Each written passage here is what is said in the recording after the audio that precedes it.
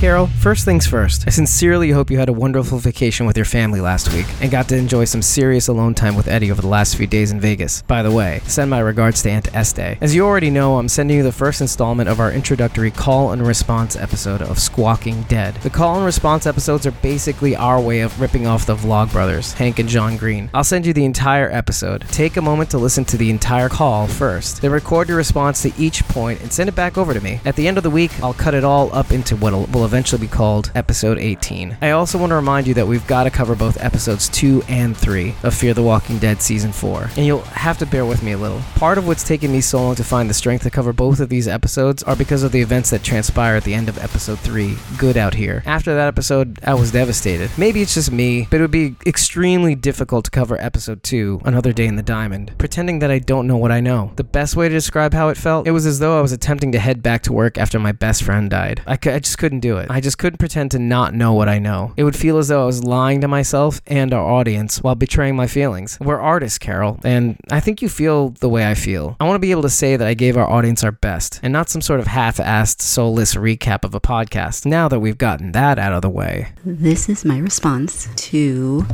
our Squawking Dead, Fear the Walking Dead coverage of episode 2 and 3.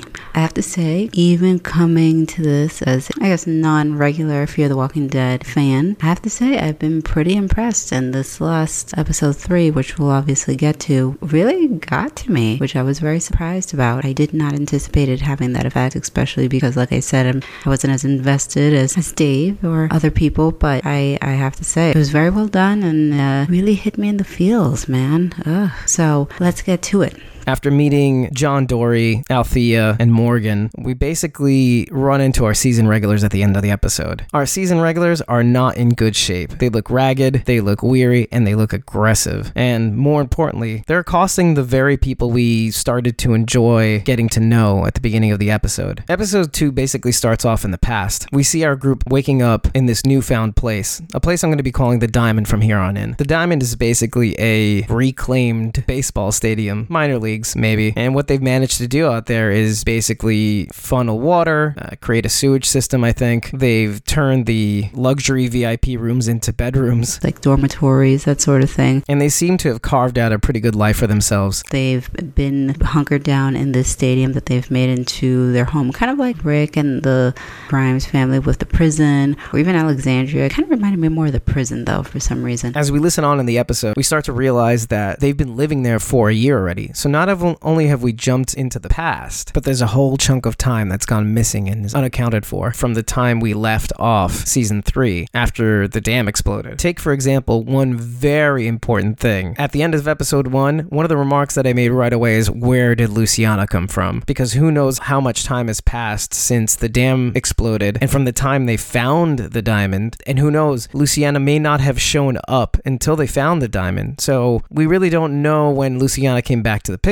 But we open up in episode 2 with Nick and Luciana waking up together, and they're obviously together all the way into the present. So that's a pretty good sign. They must have found each other, and they're just as much in love with each other as they were before. And I'd say even more to the point, they've found a way to sort of joke around. They have like a little side gag about basically Nick telling his mom and Madison and his sister Alicia, hey, just make sure she comes back this time, which I found to be very amusing. For some reason, a lot of people took this very seriously, and being married for only a little while and being together with my wife for a couple years, we find ways to joke with each other to kind of bring levity, but I guess a lot of people took that very seriously in the comments, and I just thought it was kind of amusing. I also wanted to note something that was very cool that you see in the beginning of the episode, and you find out later on what it is. Alicia is coring out a baseball, and later on those baseballs are used in the batting cage machine that you used to put the baseballs in, basically shoots out the baseballs so that the batter can bat them away, and so they use that to actually clear the walkers. So they put little explosives, gunpowder or something, in the baseballs and shoot them out into the parking lot to distract the walkers so they can get out. So little cool thing to maybe put a flag in so that in case it comes up later when dealing with the vultures maybe. Another thing to kind of take note is that they're not there alone. It seems as though in the year that they've lived at the Diamond, they have 47 other people to take care of. So they've acquired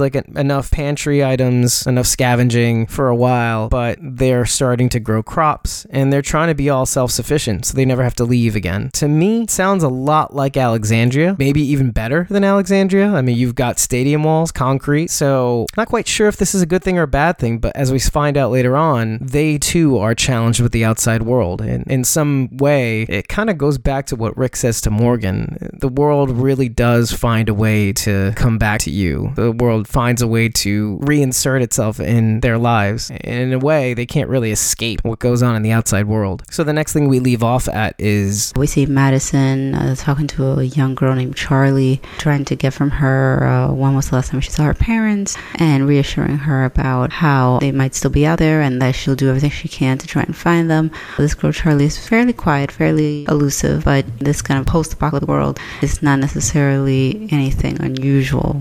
Trauma, obviously, that sort of thing. So at the time, we don't think much of it. Part of the conversation that really intrigued me was, oddly enough, when Madison decides to change the subject on trying to find her parents, and she asks her what her favorite things are and what her least favorite things are, and one of the least favorite things is a salmon patty, or a Simon patty. That would be wonderful. A Simon patty would be delicious, I think. Oh. But anyway, a salmon patty, and they kind of go on to say, you know, you spend your whole life swimming upstream and end up a patty, and Charlie basically says, should have swam the other way. And part of that is just so telling in terms of narration and basically what ends up happening next. And it may be telling about the way our series regulars are going about their lives in the past, in the Diamond. And that in a way, we start to see that Madison really cares about saving people, about going out of her way to save others, about really just not only preserving life, but as much as possible beyond maybe even her capabilities. And in that respect, she's kind of like a salmon swimming upstream. You'd think it's against nature, but that's just the way the salmon works. But at the same time, the salmon don't know any better. And in many ways, and we've seen this in Madison, what she's capable of, whether or not it's right or wrong, it seems like she's going way out of her way to try to include more and more people, as many people as possible. Maybe almost Negan-like, that people are a resource. And that's actually a very good point to kind of touch on, because Negan had gone out of his way to preserve life, to, instead of wasting any opposition, manipulating them into his cause. Madison does it obviously a different way, a more humanitarian way. She has her kids. Negan didn't have his wife. He just had a bat. And that's kind of very telling. At the same time, you can see throughout the episode how far she pushes herself, how beyond the limits of her capability she goes, or really within reason, she goes to try to get at least Charlie's parents. And then we see later on that she does other things as well. It's worth pointing out that she has done this in the past, too. She's been more pragmatic about it, but the way she manipulated Troy at Brokejaw Ranch to basically do her bidding, and that was one way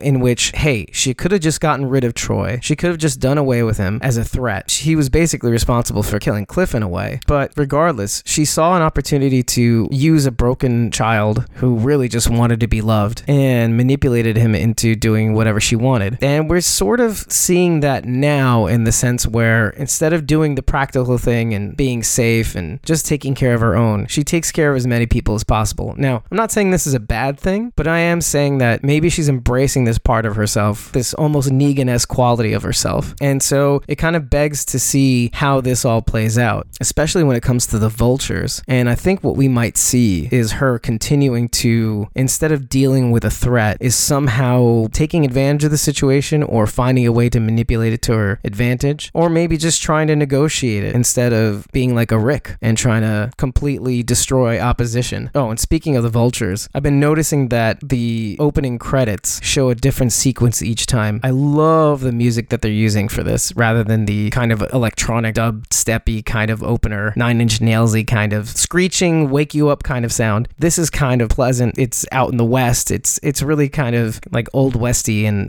if you haven't noticed, we kind of use it at the end of the episode to kind of signal that we're done. But more than anything else, and according to Talking Dead, basically, it's important to take note of the opening credits because they kind of tell a story. And as we move on, we might make a little montage at some point and post it or something just to see how the season's going so far. Probably episode 8. We'll string together the first half of them and we'll see how it goes. So as our group is waking up, they basically celebrate their year over the loudspeaker, and Strand breaks out little Vermont syrup, which is kind of a rarity out in the Southwest. And basically, we start off with Madison building a room for Charlie in the dugout, and she really does want to include her, make her feel part of the group, and she's just basically building this thing all night, trying to bust her hump, trying to do this. When we cut to the next scene, we see Nick and Charlie. I think Nick kind of looks at her almost like a little sister in a way, even though it doesn't necessarily mean that they have a close relationship, but it seems that he does look at her protectively. Nick and Charlie talking about Robert Johnson. Robert Johnson basically only lived to be 27, and one of the songs that he's best known for, Crossroad Blues, which is basically playing also at some point in the show. There's a legend behind it about him selling his soul to the devil so that he can gain his guitar and singing talents. Another important thing to remember is that Robert Johnson actually recorded in San Antonio, Texas, 3 different sessions, which, okay, again, 3 is like the sign of the devil or something, or I don't know, it's a trinity, but you decide. But the overall significance of that selling your soul to the devil sort of thing is how Charlie basically sells out this group. For all intents and purposes, she sacrifices a family that would love her and cherish her for these people. You know, maybe she is trading love, compassion, and warmth for a full belly, because as we start to see later on is that the crops start to die and maybe food isn't as great, and the vultures do exist. You know, they do what they do. They scavenge, they pick places clean, completely clean, down to the light bulbs, and maybe there's no stopping them. So maybe it is better to join them, because if you can't beat them. In any case, Madison's basically discussing the plan with the rest of the group during their normal daily routine of scavenging, and part of her plan is to look for Charlie's parents. And she discusses going outside the boundary, and I guess that boundary is the limit of the walkies' range. Even though Madison says she would do it for any one of them, they haven't done it yet, and it seems like the one day they decide to do it, shit starts to happen. So before we see Alicia and Madison and Strand move out, we pan to Strand basically checking a piece of concrete in his pocket. And I think one of the things that is important to remember is what Strand did at the dam, and I think that concrete is from the dam. Basically, Strand sold out, in a way, Madison and her family for his own ill-gotten gains. In some respects, he sold everybody out that he's ever met, and even the people that he was really close with, like Madison. I mean, he does claim that he does this all to keep Madison's family safe, and maybe that's what he did, but the limits to which he went to actually do that probably put Madison more in danger than anything else. So I think he keeps that piece of concrete in his pocket to remind him to slow his roll, maybe use a sponsor if he's addicted to that kind of self-centered danger. Maybe he's trying to make it about him. Maybe it's him just trying to claim power. Maybe he's just tapping into this rush that Nick gets as well, this sort of con man rush, the rush of the con and getting it to work. And the same thing that Nick does is he's just addicted to danger and surpassing certain death and danger and feats. So you have these 2 characters that are on this trajectory that could potentially kill them and the ones around them. But with that little piece of concrete in his pocket, I think it's just his little way of trying to keep things in check, remind him why he does the things he does, even if it's for good, but just to remember to keep himself grounded. I think he's also trying to figure out how he's made it this long, maybe why Madison bothers with him to begin with. I mean, after everything that he's done, he still hasn't really asked the question of why Madison continues to keep him around, and so maybe it's just his way of counting his blessings too. Another thing we start to notice before our little group leaves to try to scavenge and look for Charlie's parents is we basically learn that Nick has a hard time leaving the Diamond. And just to kind of remind everybody, yeah, it's been a year that they've been living at the Diamond, but Nick has almost never left, I think. And even before that, we don't know how much time has passed since that year from the time the dam exploded. So we don't know the state that Nick has been in since the dam exploded, but it seems as though we flash back to him hitting the water and maybe even almost drowning. We don't know exactly what happens, and I really do hope in some way we kind of either flash back briefly to what it was, because there's a danger of us never finding out for obvious reasons later on. We see that Nick stays behind, and we're kind of told that through a conversation Madison has with Luciana that he doesn't really venture much outside the walls of the stadium. So he's thrown himself into this whole farming thing. And yeah, it's worked out for the most part, it seems, but as we'll find out later on, he's eventually forced to have to burn his whole crop because of weevils. The same weevils that were causing problems at the kingdom with King Ezekiel, and he had to have all his crops burned. In the coming days, we see that the harvest situation's gotten worse. Things haven't gotten any better, and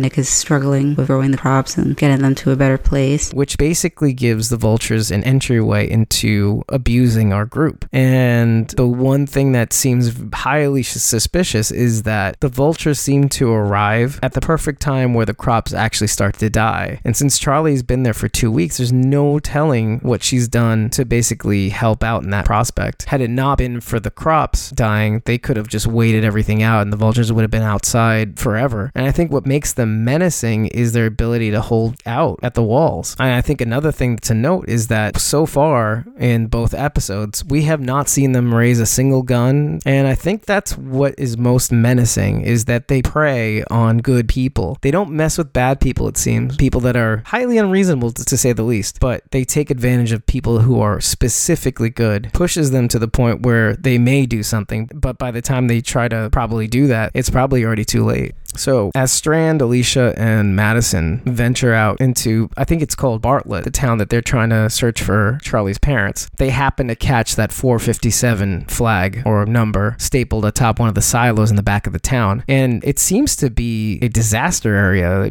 One of them exploded and it left a huge mess of metal and debris. And it seems as though there was a campsite that burned up. You saw tents that were ravaged, basically. And Strand and Alicia had been checking out some of the stores that were in the town. Luciano basically made note that all the places were picked completely clean. And just as Madison was rounding the corner of one of the silos on her own, we find out a new character played by Jenna Elfman, who is named Naomi. We found out later on in the episode, and basically puts Madison's life in danger. She is very flustered, very squirrely, that's the term that comes up, and is very on the defense. She seems to have been on the road the entire time, basically completely alone, it seems, because the way she's treating Madison, I think she's been through some stuff. In fact, when they finally do get to talk to her and they finally do bring her back, she basically mentions that she doesn't even remember where home used to be. It's been so long. She wants to basically steal their vehicle. She does not want to join them, even though Madison tries to kind of plead the case to say, you can join us, you can be a part of our group. Madison does the swimming upstream routine. She doesn't seem to really want to hear it. In the meantime, she's not stupid. She signals everybody by the walkie by just pressing it 3 times, knowing that that's the signal, that's the Madison signal to head on over. So she eventually is surrounded, but she happens to slither away. As you start to see her ascend the silos, you start to see the noisemakers on the actual railings, all the silverware tied with string. It sounds like to keep walkers from going up the stairs and heading to the top. And it seems as though there was some sort of speakers. And as we find out later on in the episode, the vultures, as they're circling around the stadium at night, they're playing something similar to what the fat lady would play at the Saviors Camp, which is probably basically designed to attract walkers. And so we do see speakers at the top of the silos and a large hole at the top to basically probably contain them in. And as I pointed out in the last episode, it seems as though the numbers designate how many walkers are in whatever container they're in. So 51 from the last episode was probably 51 walkers in total throughout all the buildings, or at least that one that Morgan happened to crash into. So 457 silo walkers, basically. She climbs to the top of one of the silos, which honestly is never a good idea. I feel like every time I've seen The Walking Dead, anytime anybody's on a roof, that roof inevitably always caves in, which is exactly what happened here. Madison goes after her, roof caves in, they both go into the silo. And what we find inside is basically oil slick and water and whatever rainwater came in as Jenna Elfman basically falls through the hole, which was not stable to begin with. They managed to get out and they managed to convince Naomi to come back with them. But there's one interesting scene before they leave. And this is basically when Strand and Alicia blow the hatch to the silo that Madison and Naomi are stuck in. Alicia runs in to get Madison, and for a second, you see Madison's back, and she gets up really slowly, and you start to hear the walker sounds. And for a hot minute, you start to think that Madison has turned. I noticed the exact same thing. You kind of think, uh-oh, what happened to her? And I think there's something significant about that. It may be foreshadowing, because I don't know if Madison's going to make it out of the season alive. It definitely gave me that vibe immediately. And we see people when they start to get really, really altruistic and really moral, we do find that they end up not really making it. And not only not making it, just having the most sad ending. Almost like as if a punishment for trying to do good in this world. So it's just a very telling scene. Now, I could be reading too much into it, and it could just be a way for the showrunners to have a little fun with us. But I don't know. I don't see people dropping little hints like that for nothing. Now, before they leave, Nick wanted Luciana to see if she could find some books for Charlie, and she happens to find a copy of The Little Prince in one of the burnt-out camping tents near the silos. Now, what's really interesting about The Little Prince is that it just basically features this character who jumps from planet to planet trying to basically find a home. So I think that says a lot about maybe what's happening with Charlie, in that she's basically forced to decide what family she wants to be with. But at the end of the day, when we get to the end of episode 3, I'm not sure I give too much of a damn, but she's a kid. What does she know? Henry killed Gavin. Carl was almost a murdering psychopath if Rick hadn't intervened. And if you remember Rachel from Oceanside, the little kid, always telling everybody that they should kill whoever they've captured. Alana Masterson, Tara trying to give her the middle finger. So kids kind of have an interesting way of expressing themselves in the apocalypse, if you know what I mean. One thing to note before they leave Bartlett is that basically they're trying to find out why Madison fights so hard to save Naomi, even after she almost killed everybody, I guess. She posed such a huge threat trying to extort Madison for her car. And Madison basically says, no one's gone till they're gone. And I think that's some advice from Morgan too, if you think about it. After everything that he's descended to, he's not gone yet. And if you really think about it, you could apply the same logic to Strand, and maybe that's why she keeps him around. No one's beyond that kind of redemption. Look at Nick. He was a drug addict. You can almost see what Nick has put his family through in the way he's acted in the apocalypse. Maybe the apocalypse was the way he was able to fit in this world, you know, how most people find themselves after the apocalypse. But at the same time, you can imagine him being this way in the real world. I mean, when we first see him, he's in a drug den in a condemned church. So he's basically been living on his own, it seems like. So there are so many clear examples of why people aren't gone till they're gone. And it's kind of especially telling since Strand is the one really asking the question of why Madison bothers to save Naomi. The things you hate in yourselves, you tend to question or hate in others. So I think part of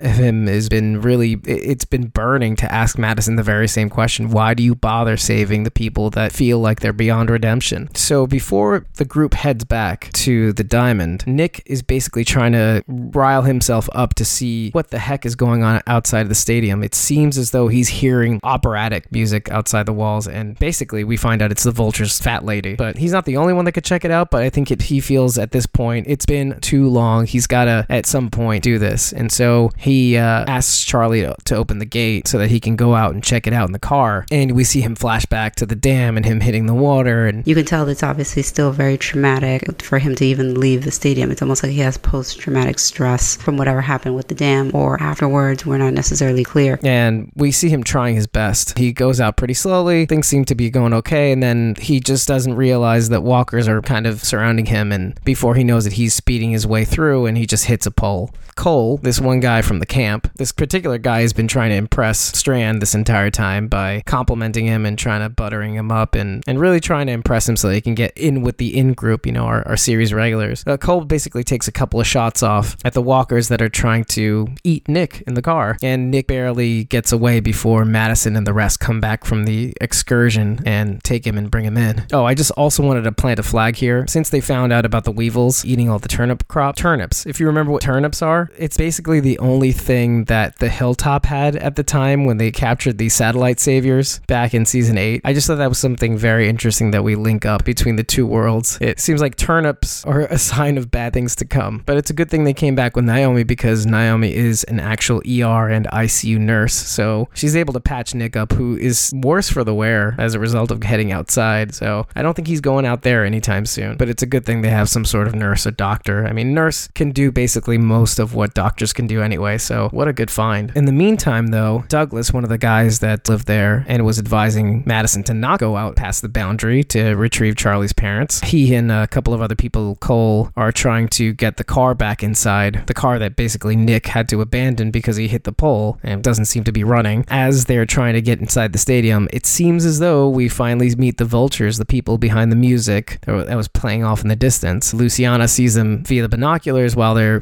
trying to push the car, and they don't really realize that they're coming. Luciana tells them to rush inside, and they abandon the car to head inside the walls. The group that shows up outside their doors is a caravan, really, of cars, of vans, buses. So it's quite an arsenal of cars that all basically park their cars outside the stadium. You see these kind of hipstery looking people, post Burning Man, almost like hobo clowns without makeup. The dude that comes out of the El Camino, who's we later learn is Ennis. His brother's Mel, who leads the vultures. And Ennis basically takes a bike out, obviously it's a single speed bike because he's a hipster. And he basically circles around the parking lot, gathering some of these walkers and leading them into an open trailer that they eventually shut. The group within the stadium, they just kind of watched this very confused, sort of probably the way most of us were, just not sure what to make of the situation. And it seems that that's what they do. It seems that these are the people that are responsible for the flag out in Building 51, which we see in the future, just to remind you people where we are. They're probably responsible for the 457 in the silos at Bartlett, and they're now responsible for the number 12 in the truck. So I think we've confirmed 12 walkers. These are the number of walkers. And what it seems to be is that Building 51 and between that and Bartlett, how there were no walkers in the streets, seems like they're basically either cleaning up the place or storing these walkers for later on to weaponize them against anybody who would basically try to stave them off in a sort of siege. They could use the walkers to their advantage, and they definitely have some sort of fat lady. They manipulate sound, they use certain distraction devices, so they weaponize the walkers to their advantage to see if they can break down good people, basically. I don't think they want to use violence or use walkers. I think they're very practical. I think they go after good people only. They try not to mess with people that are just out there to murder. So what we find out later on is that Charlie has been leaking them all this information about the camp. Kind of the way a lot of us thought Enid was filtering information to the wolves. I don't know if you remember back in,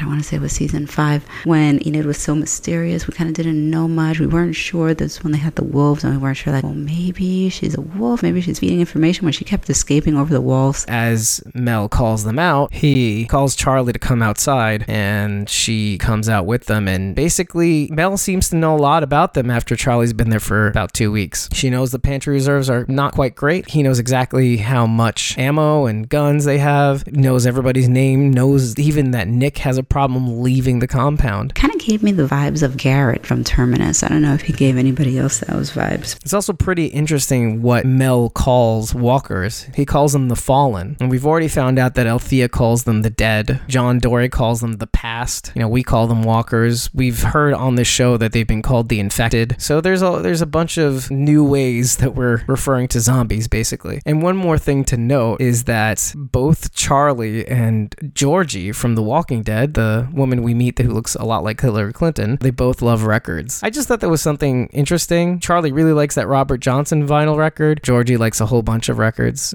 So I don't know. Maybe there's some sort of connection. Maybe Georgie is her mother. So the one thing Mel brings up in the encounter with Madison basically heads out to meet him. Mel brings up an interesting point about how these types of settlements turn out, and especially how they turn out with the vultures. We've seen this happen with Alexandria. We've seen this happen with many different settlements. What ends up happening, especially for the ones that are really fortified, the ones who think they can block out the outside world, the outside world finds a way to rattle their cage, to make them, the outside world seems to always find a way in. It's not exactly Negan-like, because Negan would keep you alive, use your goods, and keep you working for him. The impression you get from this guy and his group is not so much that. It's more, hey, you might as well give us all your stuff because we're going to take it anyway. And he even tries to say that this is just sort of like a life cycle of these things. You're not going to be able to live this isolated life in this stadium forever. Eventually, this run of the luck you're going to have is going to run out. And we're going to be right there waiting outside to pillage once it runs out. And what's interesting is that Madison does have a viewpoint into the vultures' way of life. It's not as though they weren't living on the road. It's not as though they haven't been trying to survive. But she does bring up the fact that we've lived like you lived. We've lived, survive out in the wilderness, and who knows what they've been through since the dam. But Mel seems to kind of, for maybe the only time, lose his cool a little bit over what Madison says. And when Madison basically says that we found a better way,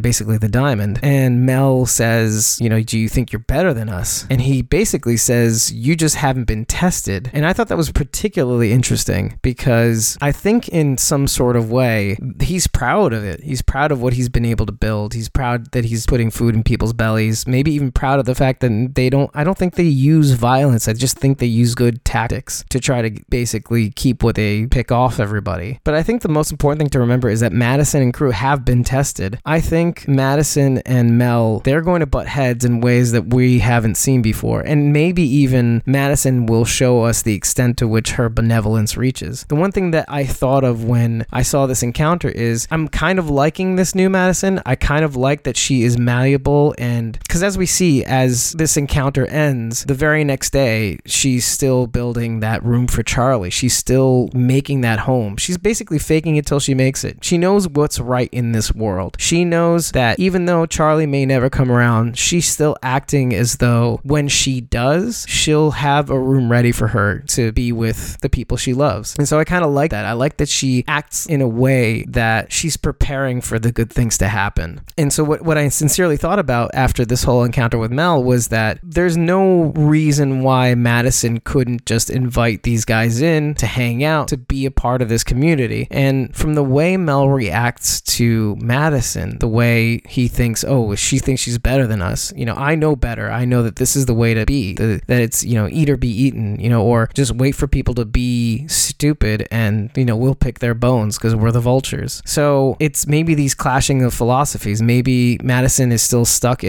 or still trying to recapture what was once in the old world. Maybe it's a lot in the way that Rick is trying to change things around to try to bring back incarceration rather than just kangaroo court and death as punishment. And Madison seems to find this philosophy a lot earlier to basically try to bring back humanity. And these guys are basically saying, hey, we deal with the world on this terms, on the terms that they are right now, and that this is how we're going to live life, and we're not going back. So I think this is the thing that really causes these two ideas to butt heads more than anything else, because I think Madison would genuinely find a way to incorporate these guys into their lives. So when we see that Madison's still building the room for Charlie, the rest of them seem to join along as well. They basically take cues from her. They're seeing that Madison is just trying to build a better world. And you know what? We get it. This is a stark contrast from the way the Clarks have been throughout the previous seasons. We've constantly seen each and every one of them take a different path or different attitude when it comes to how to deal with this world. And for the first time, we're kind of seeing them all in sync, and it's kind of interesting. And it's kind of like what the showrunners were saying about hope in this season. At some point, we're trying to build our way towards a hopeful future, which is kind of a stark contrast to what The Walking Dead had been for the last couple of seasons. And I love the fact that they're doing all this while Mama Said, this is like this country song is playing on the speaker, in the background in the episode. And it's basically about a man who was condemned, who kind of lived his life badly, did wrong things, but he mentions that his mama tried to keep him on the right path. So I think that was kind of cool, a cool little thing. And while this is all happening, Luciana takes the Little Prince book and leaves it in front of Charlie's bus as kind of like a symbol of good faith. Like, hey, you still have a place here. You don't have to sell your soul like Robert Johnson to be safe. You have a means for love and appreciation and adoration, and you have a place here. It may not be great, it may not be perfect. You may not have a meal in your stomach all the time, but we will always try our best to give you a better life. And that's basically where we leave off with them in the past. We kind of cut to the future right away. And as you remember, Alicia, Nick, and Strand and Luciana have captured the Misfits, John Dorie, Althea, and Morgan. And as they're going through our Misfits things, they find the 51 flag. They happen to take it with them. Luciana specifically grabs the flag from their vehicle and frantically exclaims that they are with them. And none of these people know what she's talking about. You have to remember some considerable amount of time seems to have passed since whatever has transpired until they meet John Dorie, Althea, and Morgan. These episodes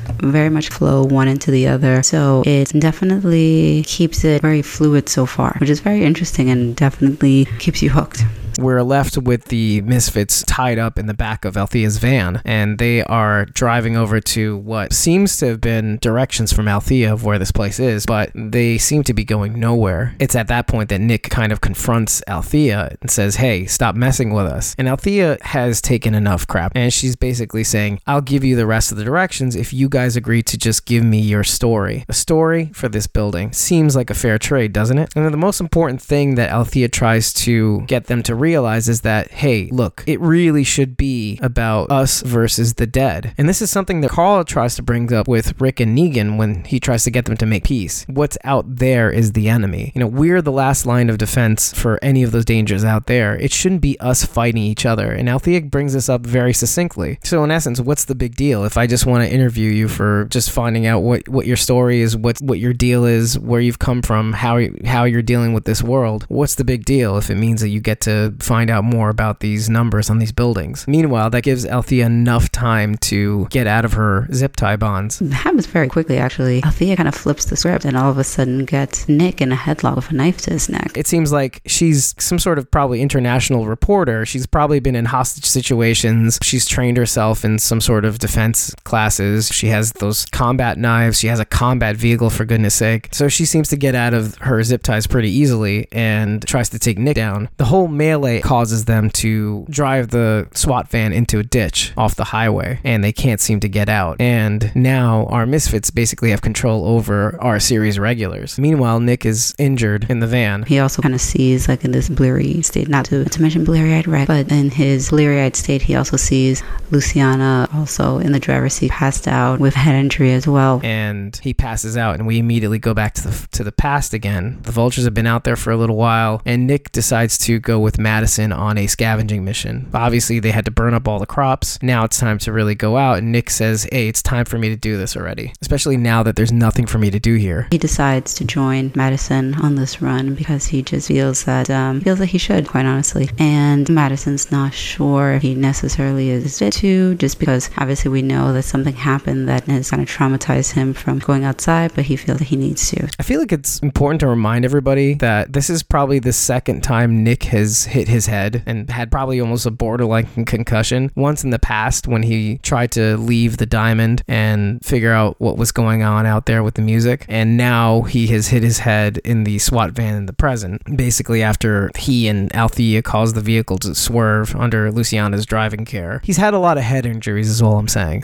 So anyway, what's interesting is that yes, while Madison and Nick go off in the past to try to scavenge, we zoom back to the future. The walkers that descended upon their sidelined SWAT car in a ditch have been handled. We see Althea, Morgan, and John Dory free, and we see that Strand, Alicia, and Luciana have all had their hands or wrists zip tied, and Nick was on the ground still passed out from his head injury. When he does come to, what they do say is that they need to get this SWAT car out of this ditch. What Luciana says is that she knows that back in this other town that they saw the crane that they could use in order to pull the SWAT car out. And Strand says something very interesting about the start of a negotiation often requires an act of faith. And I think that resonates with Althea. Look, she's an out-of-place character. She's a journalist in the apocalypse. There's just no need for that. And I think part of that lends itself to a certain, at least a truth-finding mission and a belief that there is some sort of good in this world, even though you're surrounded by really bad people. But it's something that Luciana finds out really quick, is that yes, she allows herself to put herself in certain situations in search for the truth, but she's no dummy. She is definitely capable. She has the tools and the wit to basically get out of situations like that. She's almost like a Jesus in a sense. And all Jesus ever wants to do is bring some sort of equanimity to the world or something. And I think he does that by placing himself in certain situations that for all intents and purposes most people couldn't get out of. But I think Althea gets out of them, you know, whether it's via the SWAT van, whether it's via combat skills, whether it's her being able to escape her bounds at any given moment. But she seems very resourceful. Althea basically says to Morgan, hey, because he kind of wants to leave, you know, he doesn't really want to be around any of these people. He just wants to move on. She says, kind of like the way Nick was saying to Alicia or Madison about Luciana, hey, you're going to be here when we get back. She says the same thing to Morgan. You're going to be here by the time we get back? And Nick does say the same thing to Alicia about Luciana again. Hey, make sure she gets back. I thought that was kind of telling, you know, and there may be something to Althea and Morgan, maybe. You never know. And so basically Strand, Alicia, and Luciana head out with Althea to the service station while Morgan basically watches Nick. I mean, there's nothing else for Morgan to do. He's just going to slow him down because he was still shot in that last episode by Leland and the Pilferers. Morgan is very much peaceful. Morgan at this point, he's very much not in a violent state whatsoever. And while they're waiting, there was a very interesting scene between Nick and Morgan. Morgan basically unties Nick because Nick is all like ADHD. Yeah, he just can't sit still. And basically he gets a peanut butter protein bar from his pack and offers a piece to Morgan, which is a very interesting callback to The Walking Dead season 3, that episode Clear where we meet Morgan again. And Michonne is basically eating something from Morgan's apartment. Morgan's not in his right mind and she's just kind of like, well, he's not acting right, and so maybe I should just take advantage of the situation to eat something. And in season 6, Morgan brings it up actually out of nowhere. Now that Morgan's in his right mind, he met Eastman, so he's kind of at peace, but there's just something that had been burning in the back of his mind. He's like, Michonne, did you eat my peanut butter protein bar? Now, I could have sworn I had a peanut peanut butter protein bar. And I think it came up again. Rick and Morgan are together, and Rick kind of admitted and told him that it was Michonne who ate his protein bar, and he basically says that he knew. It's kind of funny that this comes up yet again. And I like the fact that Morgan had a little smile when it gets offered to him. It's almost kismet. This random guy knows exactly what I like. And so it's just this one interesting moment that we can look at and just get a call back for. And it's this, and he accepts. It's like John Dory's candy. After he unties him, there was a little bit of a scene where Nick tries to test his limits with Morgan, and Morgan kind of just shows him, hey, you don't mess with me. Look, I'm untying you, but I can definitely handle you. And so Nick tries to leave. He trips him, tries to grab a knife, and he hits him with a stick. There's a whole bunch of things that he does that Morgan illustrates that, hey, you won't be able to get past me. But anyway, after the peanut butter protein bar scene, it's clear that, okay, Nick kind of does like Morgan, and maybe there's something Nick can learn from Morgan. Who is this guy? What is going on here? How does he know how to fight? Why is he not killed? What's his deal? But anyway, Morgan decides to head off to the road to survey, see if anybody's coming, make sure everybody's okay. Just basically scout ahead, make sure they're not being followed by walkers or anything else. But while he's away, the mouse decides to play. And so he goes through Morgan's pack and sees the Art of Peace by Morihei Ueshiba. And he finds Althea's camera and sees Morgan's interview. And especially the scene, I lose people, then I lose myself. And while that's happening, just as that's happening, Morgan spots Ennis's El Camino. Obviously, he doesn't know who that is, but either way, it's careening down the highway, and that's never a good sign, really. And you never know what's going to happen. So he rushes down and tries to cover Nick in the van just as it's screaming past. And Nick spots Ennis's El Camino, and he flips out to the point where he's fighting Morgan to try to get it out, while Morgan is trying to just basically protect him. To the point where Nick actually beats on Morgan's gunshot wound on his leg. That's how desperate he is to get out, to try to get this guy. And Nick busts out, throws Morgan on the console, and Morgan sets this horn off in the SWAT van that just continues to blur out through basically the entire episode almost until they get the van out of the ditch. But Morgan pays no mind to that. He runs after Nick as fast as he possibly waddling can. Nick escapes and is just feverishly running after this car. We see that obviously he does not catch up with this car. And just then we kind of head back to Althea and Alicia and Strand and Luciana, the service station that they head to. And Alicia's had this kind of a sword that she's been swinging around. It's basically the receiver assembly for like a machine gun that they've cut out in such a way that it kind of cuts through the air, and it makes a kind of whooshing noise. And Althea makes a mention of, hey, aren't you worried about the noise attracting more walkers? And she's like, hey, more for me to kill. So I just thought this was very interesting, like where she is as a person. I don't care. Bring them on, basically. Just how far they've descended. I also noticed one more thing is that John makes a little remark about, hey, we should just find some gas, and maybe after this is all over, we get the truck out, you get your building 51, and then we can get back to finding Laura, basically the person that he's trying to look for. Now, I've seen only maybe one or two people maybe linking The Walking Dead's Laura. Remember how Laura was missing after Dwight shot her? That Laura is the one that they're talking about. I don't know how plausible that is. It depends really where John Dory started off. If he was back east, and again, this is several months after the end of The Walking Dead, basically after Negan's been defeated. So anything is possible. I suppose if John was back east in the DC area, Laura ran away. She was gone for a pretty long time. She was gone for several days. It's possible that she busted in, tried to get better, and basically something happened. So it's a very interesting kind of concept to kind of wrap your head around. Sometimes names do link up. There rarely, if ever, have been names that have overlapped in these universes. So I can see them, first of all, running out of names. So far, no, not really. Some people have speculated that some names in Fear have overlapped, but I think now that they're really resolving themselves to a more cohesive universe, I think they're going to start to make certain threads apparent. But in any case, I just thought it was an interesting remark from John, basically, hey, I'm all about trying to get back on track now. And after that remark, basically, Strand does bring up an interesting point to Althea, and maybe it's just a means for him to kind of evaluate her in front of her. He basically says, like, you're going on and on about this story, and meanwhile, you're putting yourself at great risk to get this story.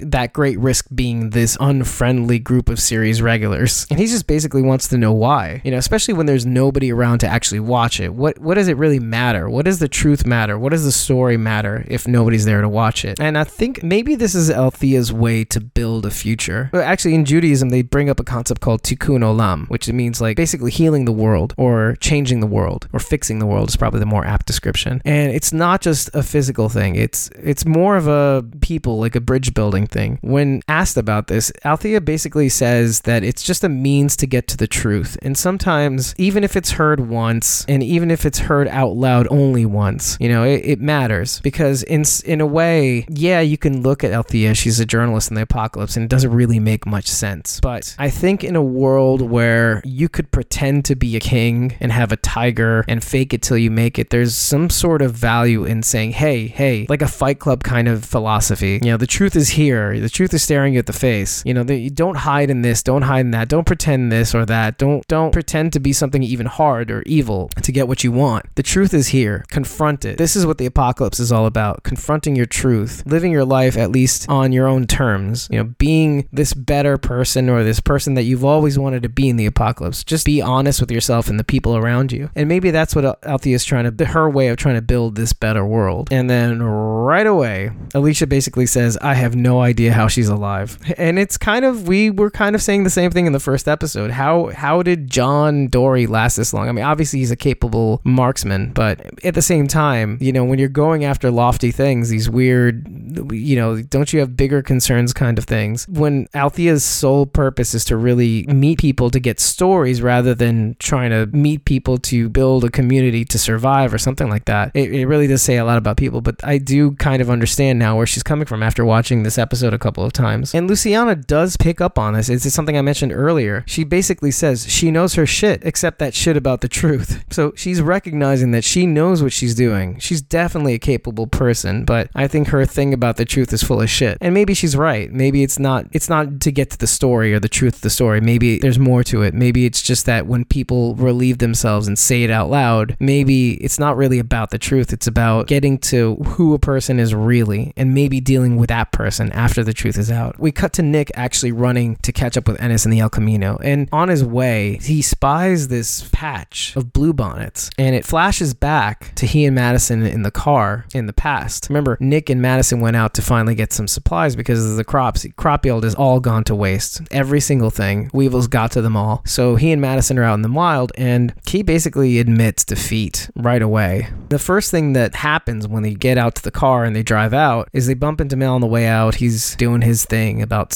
staying in his little lawn chair and surveying the stadium. He's pretty chill for a hipster. And he basically just warns them, hey, look, it's slim pickings out there unless you know where to look. And we know where to look. Says that Charlie doesn't like children's books. And he basically throws the Little Prince book back he basically wings it at Nick, almost in like disgust, like, hey, I found Charlie, we take care of her, she's fine, you don't need to insert yourself in her life. And really, Nick just, as they're driving out and they're out on the road, he just admits defeat to Madison. It's, what are we going to do? I mean, there's really no other way. I just don't see any way out of this. And Madison just, like, how do you do it, Madison? And Madison just goes, look, every time we go out there, I try to see something good. It just reminds me of how this world was and could be again. It reminds me of the little things that we fight for. It could be like an old billboard or an armadillo, just something silly. Mainly evidence that people were helped in some sort of way. Somebody reached out and helped somebody else. And that's kind of like a good sign, something good. And we kind of zoom back to the present. While Nick is picking the bluebonnets, we got walkers, and Nick tries to deal with them, but he is having a lot of trouble with that last one. Again, I am not a diehard Fear fan, so I'm not necessarily sure of the background, but to me, I see the hammer and it takes me back to Tyrese from Walking Dead. And Morgan catches up just in time to put them down. Morgan tells them, hey, let's go someplace safe. They kind of walk into the nearby town and walk into a store. Nick takes a moment to ask Morgan, why'd you save me? Why did you help me? Because if it was me, I'd just let them rip me apart back there. He does tell Nick that he's been in his place before. He knows that pain, he knows that hurt, and that you going there and confronting whoever's in that car isn't going to do anything. It's not going to solve anything. But obviously Nick doesn't care. He's not listening. It kind of brings us back to The Walking Dead. How Rick basically says, hey, why'd you save me? Season 1, hey, I was out there alone. You had your kid. You had no need to save this complete stranger who could have probably hurt you. And I always also kind of find it funny that Rick and Nick sound the same. And it also brings up another very interesting point by the end of, more we find out about Nick and his character, and then also what Rick becomes. At a certain point in season 8, you see Rick rushing down. This is after Carl has died, him losing the best part of himself, his son, the thing that makes him want to reform, to do better. And you see this group of saviors, they're about to head to the hilltop. And Rick, all of a sudden, instead of giving the signal to the rest of the hilltop that this cavalcade is coming, this whole parade of cars that are going to head over and hurt the hilltop, he sees Negan driving the Dodge Challenger. And instead of warning them, he rushes down recklessly to get at Negan. And Nick is kind of acting the same way with Ennis right now. So Nick, Rick, they rhyme. It's just a very interesting juxtaposition. What's more interesting about that is that Nick does this, and so does Rick, in spite of what effect it may have on other people. And Nick has done this throughout the series. He's put himself in these dangerous situations that may, and like you could say the same thing about Jesus, but Jesus at least has sense. You know, Jesus knows that where his expertise can land him. He knows that if he, when he met basically Rick for the first time, he knew that he could take people in hand-to-hand combat in close quarters, you know, basically making any sort of firearm redundant. So it's not as if Jesus jumps into these situations ham-fisted and haphazardly. He has a sense of what his limitations are. He plays to those strengths. And he's strategic. He's smart. He's light on his feet. Nick doesn't really have that athletic ability. He just has a propensity for danger. And Rick, in a sense, does too. When we see him go after Negan, it's not as though he was a very good marksman. And he's not been a typically good shot on the show. The thing that he shows the most, and this is something that Nick shows as well, is that he has this weird kind of resolve. This almost supernatural kind of resolve. And we see this both with Nick and Rick throughout the series. The way he's able to get out of situations by almost sheer willpower. So I just thought that was a very good comparison to make. We flash back to the past again with Madison and Nick. And basically, they've hit empty. Every single place they seem to go has been picked clean before they get there. And then they hit this one place. And as they're about to get in, they notice Ennis's blue El Camino. And they're looking at the back of the pickup, and it seems as though all the stuff from the place that they were just about to raid is in the back of the truck. And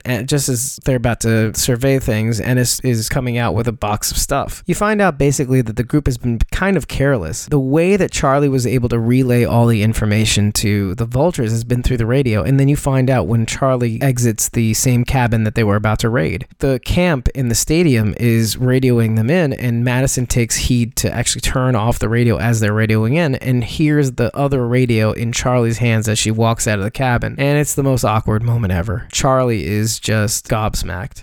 So again, Charlie just kind of being a foil to these guys. Maybe a Charlie horse? Maybe. Just saying. I mean, throughout all these scenes, we don't really know what Charlie thinks. She doesn't really say anything in response to either person. All you see is that at the end, she ends up running to the Vultures, no matter what. So she really has done a Robert Johnson. She's really sold her soul to the devil. In the meantime, Nick is having a very, very hard time being outside. And we start to realize what it was that Nick was really afraid of in terms of leaving the diamond. And it really wasn't as much the anxiety. Maybe that was an initial thing, the little him trying to get past his agoraphobia. But maybe it's something more than that. And as Nick is trying to walk away, basically trying to resist the urge to really throttle Ennis takes a dig at him, basically saying, at least I can feed my family. And basically all the work that he'd been doing at the stadium to try to live within his limitations, you know, trying to stay in the diamond because that's where he wants to be. He wants to provide for his family. He wants to farm. It seems to be that when he's in there, he's his best self rather than this chaotic, danger-seeking person while he's on the outside. And maybe something worse. And then when Ennis says that, he loses his goddamn mind. He pulls out a knife and just backs into him, almost slits his throat. And if not for Madison, we don't know what would have happened. And to the point where he almost doesn't stop, and he cuts Ennis's, just gives him a little cut to remember him by. And what really horrifies Nick, and we see this a little later on, is that he's basically beating himself up for his behavior in front of Charlie. Like, for all the stuff they've been trying to do for Charlie, build the room, give her the book, and basically preparing this place so that she could come back. It's like, you know, no matter what he does, he did the one thing that would make Charlie horrified to ever come back to this group. And that's what really gets him the most. That's why he didn't leave the diamond, is because, you know, he says being out there makes me feel more trapped than being in there, because it makes you feel like you have to descend to a certain level. And I just found it very odd that he does this, and they do this basically in front of a church. He's finally admitting what it is. He's saying out loud what it is that makes him want to stay inside the diamond. And you do see this. You see this time and time again. I mean, in fact, it's very telling because the very first scene we see Nick in this series is a church. He's inside a church, and he's being this dangerous fellow. And now that we're outside of a church, you just see this kind of juxtaposition. Like, I know how I am in the outside world. I know I'm the person I don't want to have to be. If it's the danger thing, I don't want to have to chase this danger over and over again. I don't want to live in that. But also, I don't want to have to be this type of person who just loses himself, kind of like Morgan. It's very oppressive. I just want it to stop. We head back to the present, and Nick offers to rewrap Morgan's bandages, and it's basically the least he can do for saving him back there by the Bluebonnets. And Morgan just says, hey, look, the least you can do is not get into trouble. Nick makes a snide remark about, hey, look, this karate. I mean, you should be capable. And he goes, it's not karate man. But anyway, he basically calls Nick out, and he says, no matter what Ennis did, it's not going to turn out like you think. You're not going to just get this guy and the world is right again. And we do kind of see that later on when it comes to Charlie. You may have thought that the way to kind of get at Ennis was to kill him or something, but at the end of the day, if the goal was to keep Charlie, then you giving her nightmares is exactly the thing you did not want to give her. This is not the way to go. But Nick just gives it right back to Morgan. He just cannot help from ripping open scabs. After seeing the video, he's like, I bet you killed. Who did you lose? I saw the tape. I heard everything you said. And Morgan is distraught. He's fighting this idea of, look, I'm stuck between not wanting to be around people. I really did not want to have to get into this. And he basically said, I'm not telling you this. I'm not telling you my life. And then Morgan does something for the first time. He says, you know what? It's like, I'm walking away. You want to hunt down whoever hurt you? It's your business. And he just walks away. And he is walking away. You see him walking away from the town. We'll take a moment to head back to Althea. While the car is being towed up, Strand basically strikes a deal. I will give you the story. We'll do everything you need to do, but you need to be the one that brings us to Building 51. You just bring us all the way. And he says all the way until the end. And I thought that was a very interesting, ominous line. It kind of tells us that these people are going to be stuck together for a pretty long time. And Althea just wants to reiterate, hey, you'll answer all my questions and let me feel you doing what you need to do. And Alicia basically says, in the most unconvincing way possible, she says, deal. I just feel like she's going to violate that deal at her earliest convenience. It just feels like she's not in the right headspace to agree to things. I don't think she's in the most, she's willing to be out in the middle of nowhere and trick complete strangers, be they good or bad, into taking their van. I just don't think she's in the right state of mind to be able to agree to terms, like honorable terms. And so we kind of cut to Morgan. He's actually walking away from the town, and he encounters Ennis. And Ennis basically says, hey, keep walking, old man. There's nothing for you here. And Morgan just behooves himself to kind of tell him, as he's looking around, he's just trying to see if there's any sign of anybody and who this person is. Is there anybody else there? And he basically says, you need to leave. And Nick had basically been following him. And we kind of see this vision of Nick approaching with the hammer. He starts to approach, and he comes at Ennis. And Ennis is kind of like, hey, and it's weird. Some time has passed between the past and the present. And Ennis just seems like he is in this utter disbelief at seeing Nick again. Morgan immediately stops Nick and says, you don't want to do this. It's not going to turn out the way you think. And Nick is enraged. He's basically saying to Morgan, are you willing to do what it takes to get in my way? And it's at that moment that Morgan kind of stops struggling with Nick. And he's right. And at the end of the day, this is not what Morgan wants. It's definitely not what Morgan needs. He does not need to be involved with somebody and lose himself and care about somebody and the way their state is. I mean, he had a hard enough time with that lonely man on the road and ended up burying him. He tried to help him, but he didn't want the help. And he's doing the same thing with Nick. He's just walking away. And look, it's a little easier to bear when you don't get nearly as involved. And maybe he's just navigating the space the best way he can. But I don't know what the right decision was here. Maybe Nick was more reachable, and it seemed as though he was starting to be. And Nick just wanders into the silo or shed that Ennis is in, and Morgan is walking away. But as Morgan is walking away, he's on the road. He's kind of a little bit outside of the town they were in, and he spots the very patch of Bluebonnets that Nick had almost fallen to walkers over. And he sees the Bluebonnets and the dead, and he thinks back to something that made him remember what it means to do what he's doing, to walk this line of not killing. And it's at the idea that all life is precious. He sees the Bluebonnets, and that's all he sees. It's kind of like what Madison sees in the Bluebonnets, just something good, the good out here. And he rushes back, and Ennis is trying to fend off Nick's furious attacks. And Morgan tries to reach Ennis in time.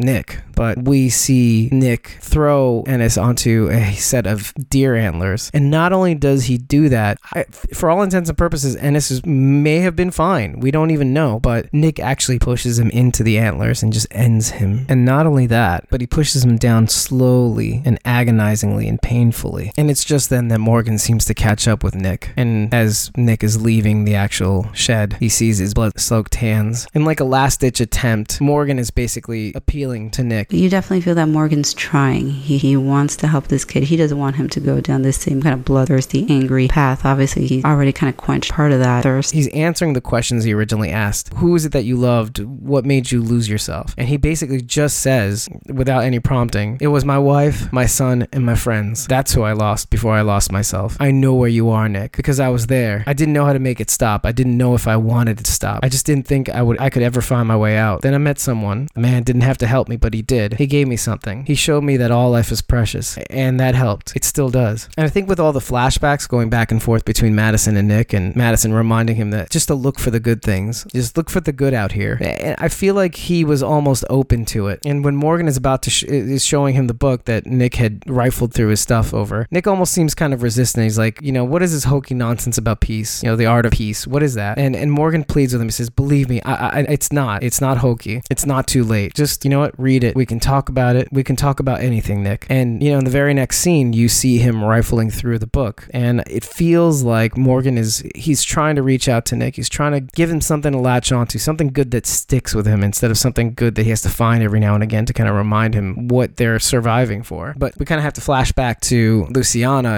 and John Dory having gone after Nick and Morgan while Strand, Alicia, and Althea were towing out the car. And John Dory has a little moment with Luciana. He's basically asking her why Nick cracks that joke about make sure she comes back. Because he has his own love story. He has this person who left and never came back, this Laura of his. And he basically wants to know, maybe for himself, that, why does Nick make that joke? Did you leave? And if you did leave, why did you? And you know what? Maybe that's not really the right question, and I'm sorry for asking, but did you love him? She says, I left, but I still loved him. And maybe that's what John needed to hear. And he gives her basically one of his John Dory candies to kind of, as a little peace offering. I called it his piece of candy offering, like P-E-A-C-E. Yeah, I think that was a little touching moment. And basically, as this is happening, Althea, Alicia, and Strand and the van pull up behind them, and they head to the town that the arrow was pointing to on the side of the road. We see Nick rifling through the art of peace, and in the background as Morgan is trying to straighten himself out. And basically, Althea's van catches up with our group, and Althea pulls over and she's kind of surveys the van, and she's realizing something is that the lock that was holding some of her tapes had been busted, and she freaks the fuck out. She looks through her boxes of tapes, and the one thing that's there that's very interesting is that all of them are labeled The Bog. They have numbers of basically representing the tapes that are probably in there. One of the last boxes is 17 through 24, and there's 3 different boxes, so I'm guessing there's 8 tapes per box. You're talking about an hour per tape. It's probably 24 hours full of footage. So as she's freaking about this thing, she realizes all her tapes are there and accounted for. We don't know exactly what that's about. Is it that she's losing all these tapes, the truth, the story? Is it maybe something else? Is she recording it for somebody else's purpose? Is she part of the Vultures? So that's some questions that we may have. I mean, maybe it's not, maybe Luciana is more right than we think she is. Maybe it's something a little bit more sinister. Maybe Althea isn't who she says she is. It'd be interesting to see who's on some of those tapes. I'd be very curious if any of our Walking Dead people could be on those tapes. I doubt it. I mean, but we don't know where Althea came from. Yeah, they're in Texas, but maybe she came from East. It kind of also reminded me of, and I didn't think this when she first was taping people's conversations, but it kind of reminded me of Alexandria with Diana. Who's Diana? When they first came and she interviewed each and every one of them. It'd be really cool if there was any interviews with Walking Dead characters. God, I would love to see her have interviewed like Abraham or something. But it kind of begs to be seen. In the meantime, we see Nick put away the book in his back pocket, the same back pocket that one of the bluebonnets is in. As he's taking it out and admiring it, we flash back to the past, and Madison and he drive by a field of bluebonnets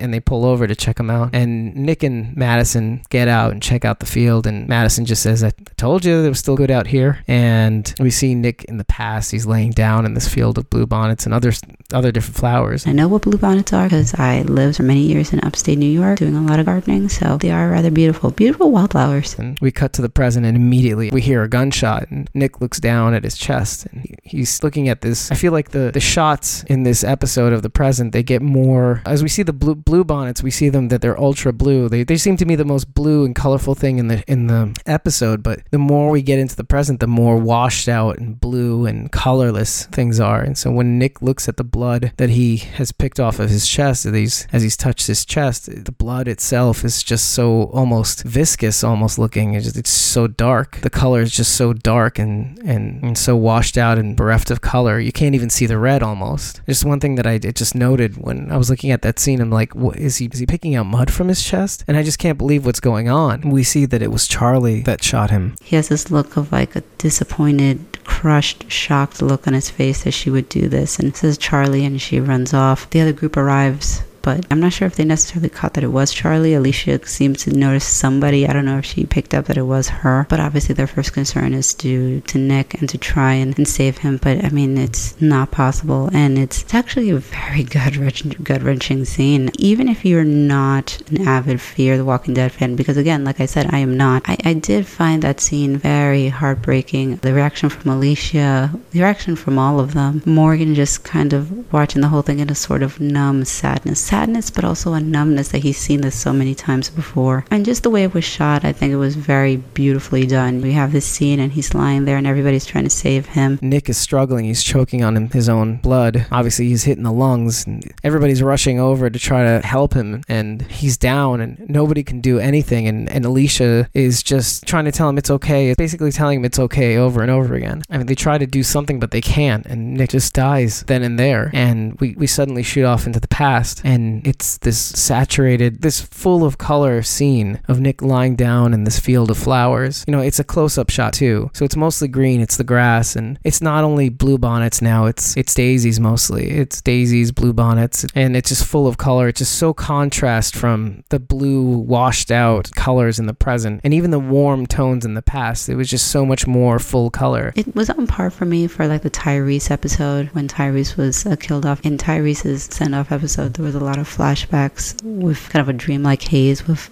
passed away characters, so it was a little different, but it got me, damn it. It got me in the fields. And Nick appears to be waking up after dozing off in that field of flowers that he and Madison had found. And just like that, he wakes up and he just falls back asleep, and the credits play with no music. And that's pretty much where the episode ends. And you know, as much as a lot of people like to talk about how that scene was kind of an homage to Nick and how that was sort of a good send-off, and it was, for days I was just in this really weird fog. It hit me so abruptly and so hard that, like, there's something about this character that resonated with me. This almost the kind of irredeemable character that you would find in the non-apocalypse that has found a way to thrive in post-apocalyptic times. Just to see what Morgan and him go through, what peace Morgan could have brought Nick. Just the beginning of this relationship start to form between him and Morgan. And maybe it could have been a master to student relationship, but maybe just a good friend, a good friend that can actually talk about these things, these feelings that he's had while in the apocalypse. Killing somebody and then realizing that there may be an actual way to come back and feel like I can live out here and still be somebody who cares about other people without having to kill or put other people in danger or be addicted to danger or drugs or any sort of dangerous situations, or feel like I have to be a certain way, that the outside world makes me suffocate. You know, I can be that. It could be a person in the world, find a way to manage things, to find peace, to see that all life is precious. And then all of a sudden that life is taken away from us, that chance. And it's something that I've personally always haven't had an issue with when I see the kind of potential that somebody has, you know, or a situation or relationship starts to form and all of a sudden it's ripped away from you, that opportunity. It's something that I've always had an issue with. It's something that's hard for me to recover from. Now, I mean, I'm much older now, and I think I've had more of a problem with this in my 20s than I do now at my 39s or almost 40s, let's just say. But it's still something that really hits me really hard, and I think that's what has really made me pause before actually starting to record this episode because there's a part of me that identifies with this so much. There are memories that are linked to this kind of idea of this relationship potential that is wasted. In any case, putting my feelings aside for a moment, we go to the sneak peeks, and there are a couple of points to touch on. So the scenes that we're seeing here right now, these couple of scenes, these are actually filmed through Althea's camera, and we see through Althea's camera that Alicia puts down Walker Ennis because apparently,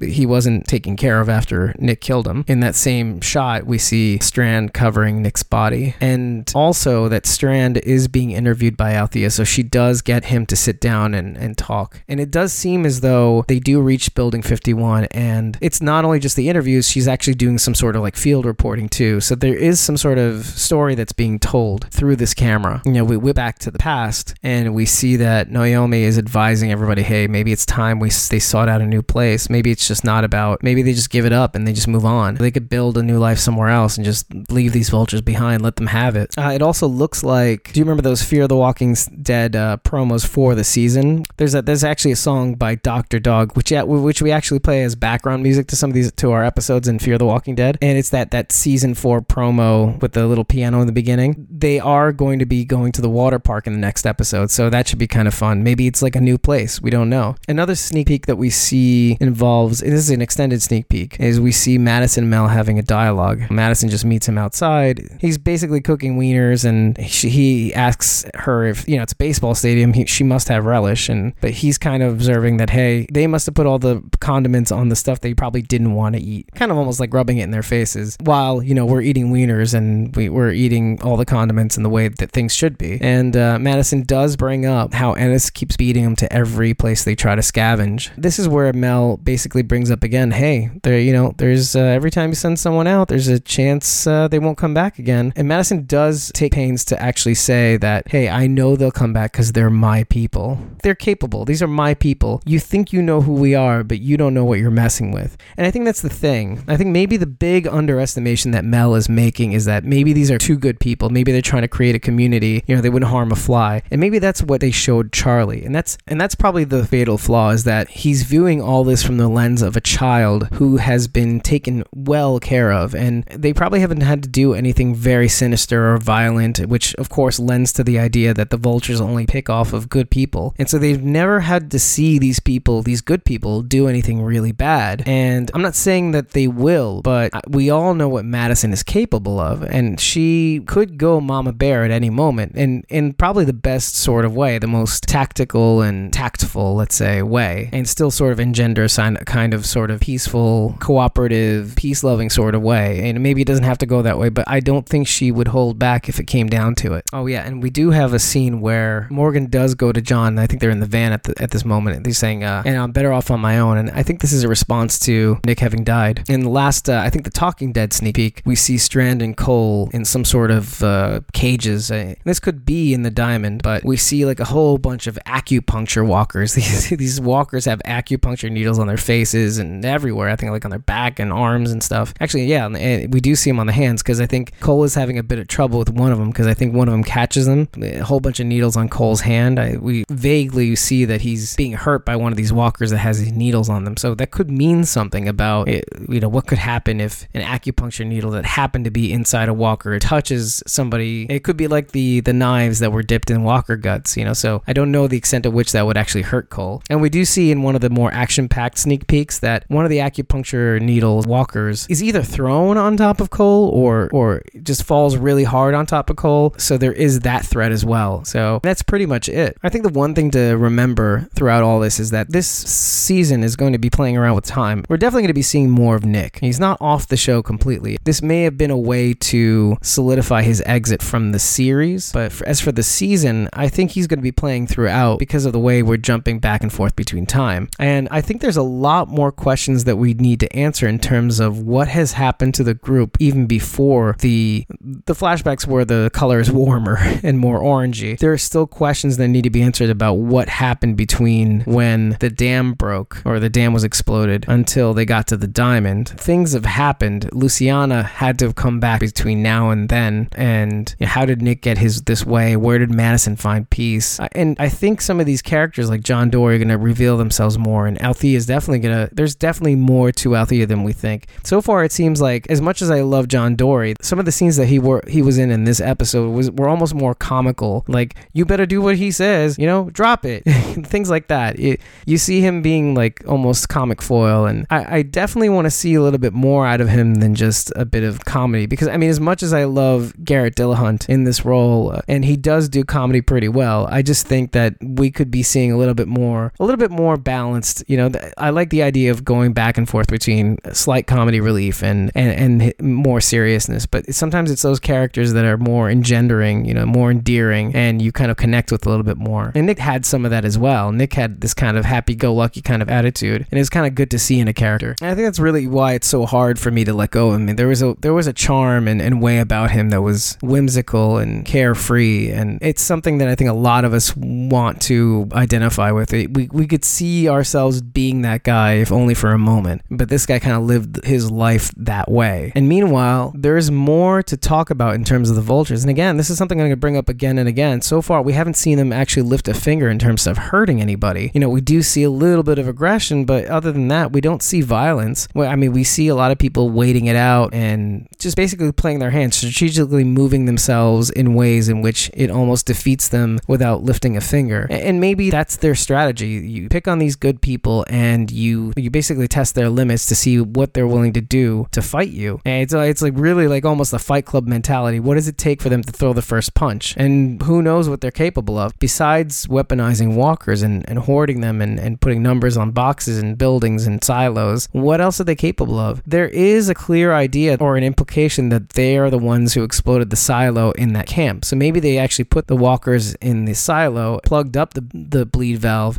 basically trying to wait out the town and forced its hand. And that could be what those walkers were in the cage. The Vultures may have found a way to weaponize the walkers in their truck and lead them into the stadium to basically force their hands, like almost smoke them out. So there may be an element of using these walkers in a tactical way to kind of accelerate the process. So they're no dummies. I'm just wondering to what extent they're capable. Are they capable of direct violence as well? I mean, Ennis did seem to show a bit of self-defense, and his ability to kind of fend off Nick for a little while seemed to be pretty capable. But in both Mel and Ennis were pretty protective over Charlie, showing a little bit of aggression when it came to not protecting her from our series regulars, but really to kind of protect her soul and heart, and basically tell him, hey, we found her, we take care of her, it's not your problem, she's ours. Well, there's a whole other question revolving around Madison. In the beginning of the episode, I mentioned that we do see maybe a little bit of foreshadowing that maybe something had happened to her, maybe she turns, maybe she gets bit, and we don't see her in the present. Now, it's hard for me to say that she bites it, or that she has been bitten, or something like that. I don't know if they're quite in that place. I don't know how much time has passed between the past and the present flashes, because you can't really tell whether they're still mourning her loss or enough time has passed where they've found themselves at a place where they can move on. But something clearly happened between Ennis and Nick, and I don't think it's Charlie. I don't think it's enough. Maybe just having the Vultures brought them to a place where they got desperate or anxious, or they lost people even. I don't know about Madison. I don't know if Nick was murderous enough about losing Madison, but Madison is clearly not in the picture. Something is wrong. But part of me also thinks that maybe Madison joined with him. Madison has seemed compliant and ready to kind of meet up with Mel. Now, I don't think she did this in a way that was illustrating that she wanted to join up with him or that she wanted to be antagonistic, but she did want to show that, hey, I'm a capable person. I've lived out here. I'm not afraid of you. But I think there is also an element of she's completely capable and confident in herself enough to meet this guy on his terms, and maybe even, I feel like she may even hear him out. But something about those numbers in the present has clearly set them off, and at some point they lost track of the Vultures, and Madison is missing. Maybe they took Madison. Maybe it was a matter of not even Madison joining up. Maybe they just took her by force, and they've been trying to find her ever since. I'm kind of leaning more towards kidnapped, personally. Definitely something went horribly wrong, and obviously has driven them to this point to just be so desperate to try and get to where these guys are. Now, the only other thing that concerns me is that we do meet this Naomi character, and she's clearly not in the present. Obviously, Cole is not there, so I feel like Cole's going to bite it in the next episode anyway. I mean, these endearing little cute characters that try to impress other people tend to, but Naomi's not there either, and that to me is a little sad too. And it could be that Madison and Naomi are together, and maybe they both been, and this maybe I'll lean towards this series, that they both been captured by the Vultures and they kind of ran off, and our group basically lost track of them somehow, and now they're finally seeing signs of where they've been. So in the meanwhile, what concerns me about Naomi is that what could have happened to her, after everything that this character has been through. Clearly, she looks rattled. She looks like she's been doing this for a very, very, very long time and on her own, and probably faced some horrors herself. To kind of kill this person off almost seems cruel. I mean, after this group shows her this kindness and they gain this person who seems to be okay. And there's also other factors as well. Like maybe Naomi is part of this group as well. She could just be a plant. All this stuff about me saying how the vultures pick on good people, maybe Naomi had no intention of hurting them. Maybe she's playing up this character. So it's something to think about, definitely. And so, Carol, I throw this off to you. This is my call, and I eagerly wait your response. That's it for me on Squawking Dead. Can't wait to cut this thing up and see what we come up with. Carol is the brainchild, baby. I love to hear your ideas. I am very curious to see where we go from here and find out what in the world happened to Madison and Naomi also, because we don't know where she is either. That is my thoughts, and can't wait to see what happens next. In the meantime, take care.